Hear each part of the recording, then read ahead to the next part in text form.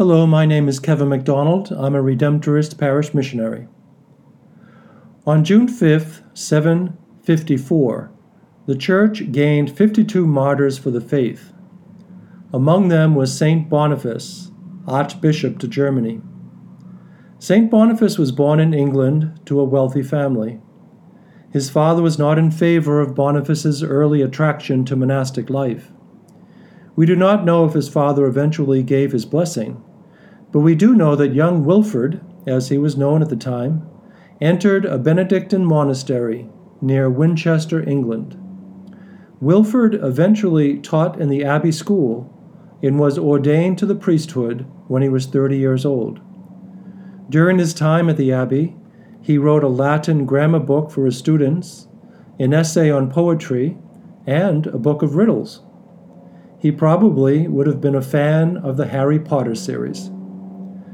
When the abbot died, Wilfrid was 36 years old and was expected to take his place. Instead, he declined the position and set out on a missionary journey to present-day Holland. His mission was hampered by a war that broke out in the area, and he was forced to return to England. The next year, Wilfrid traveled to Rome. He met with Pope Gregory II, and the Pope, impressed with Wilfrid's zeal, gave him the name Boniface, after the legendary 4th century martyr. He appointed Boniface as bishop for Germania, a diocese that lacked any church organization. Boniface would never return to England, although he remained in contact with friends and family throughout his life.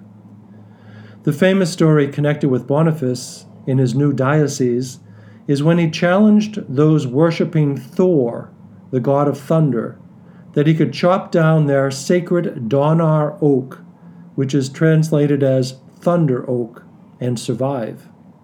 He would then be allowed to introduce his god to them. It is said that as Boniface began cutting at the base of the tree, a warm wind began to blow and push the tree over. The people not only received Boniface favorably, but listened to his teaching and embraced Christianity. The wood from the tree was used to build the chapel of St. Peter, which eventually became the Cathedral of Fritzlar, Germany. After many years building up the church in Germany, Boniface returned to the pagan lands of Holland. He always desired to preach the gospel to the people where his first missionary attempt was unsuccessful. The elderly bishop made the trip with 51 companions. Many people were baptized in response to their preaching, and a large group was prepared for confirmation. When Boniface and his party arrived for the confirmation ceremony, they were met instead by an aggressive band of marauders. All in Boniface's group were killed. Here is a sampling of one of Boniface's many letters that have been preserved. Let us stand fast in what is right and prepare our souls for trial. Let us trust in Him who has placed this burden upon us. What we ourselves cannot bear, let us bear with the help of Christ.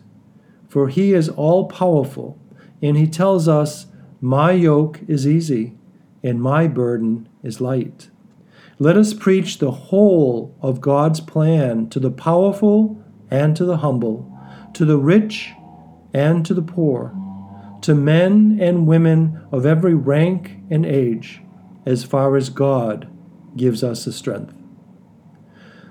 Lord, your martyr Boniface spread the faith by his teaching and witnessed to it with his blood. By the help of his prayers, strengthen our faith and give us the courage to profess it in the way we live our lives. We ask this through Christ our Lord. Amen.